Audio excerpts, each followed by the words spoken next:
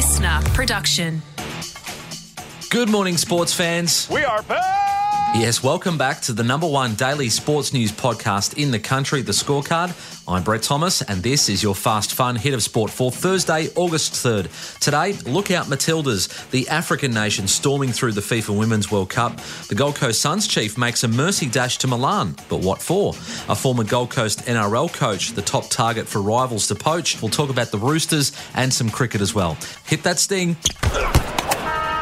We'll start with the AFL, and the Gold Coast have flown their CEO Mark Evans over to Italy in a desperate bid to convince Damien Hardwick to lead them into a new era. Join us. The Suns will reportedly tempt the triple premiership coach with the offer of a 5-year deal, but would he be open to replacing his mate Stuart Dew? They crossed paths at the Hawks.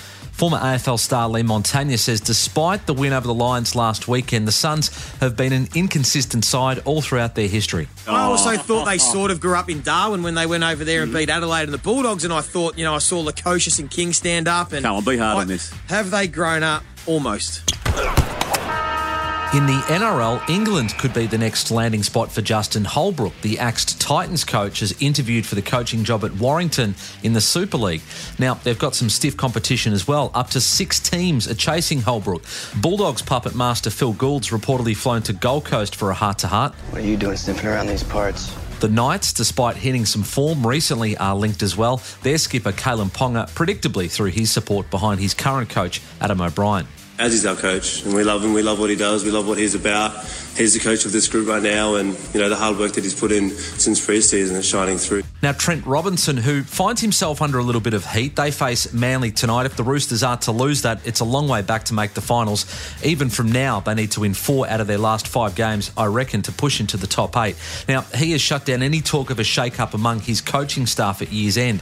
Cooper Cronk has been under the pump. Apparently, he doesn't get along with halfback Sam Walker, who's found himself in the New South Wales Cup this year, while assistant Jake Friend may be in line to take on the role permanently next year, having filled in for Jason Riles. Just a long list of hearsay, and that's been going on. So, I don't even know where they're from because, I don't even know if you'll go back to part-time next year, let alone continue on. So whoever's giving you the mail is completely off.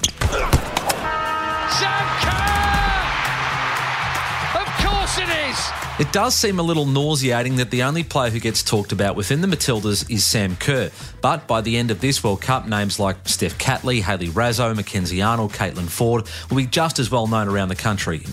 Bruce McAvaney on Channel 7. Did I miss anyone there? Now I'm going to list all the athletes starting with A. Ayota, Ainsley.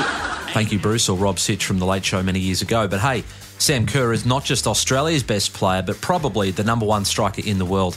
If she does return on Monday night against Denmark, she will be their number one focus, according to Lars, the most Danish-sounding bloke in the world, and also their coach. We have played Australia twice here in the last couple of years, and Sam Kerr played in both of those games, so we know how to deal with her. Let's get you up to speed with some of the other results at this World Cup and the state of play in the round of 16. The enthusiasm of the African nations at the tournament is infectious, and South Africa, ranked 54 in the world, caused a massive upset, stunning Italy 3-2, and now face the Dutch. That's a keeper. The two giants of the women's game meet for a place in the quarterfinals. The USA and Sweden set to face off like Nicolas Cage and John Travolta did in that 90s movie Face Off. If I didn't love you so damn much, I'd have to kill you, bro. That match will pack out Amy Park in Melbourne on Sunday night. How amazing have the crowds been, even outside of the Matildas games? Pat Cummins isn't likely to be a part of the Aussie T20 squad ahead of their match with South Africa as the skipper battles a wrist injury suffered in the final Ashes test. A former Aussie cricketer, Callum Ferguson, believes Australia will feel the squared series with England is a missed opportunity despite retaining the urn. I do feel like our players will be absolutely distraught when they get back and look back over it and just think how many starts they blew. That's so un-Australian. And our defence of the World Test Championship looks set to take a hit. Both the Aussies and England are likely to lose points for slow over rates during the Ashes.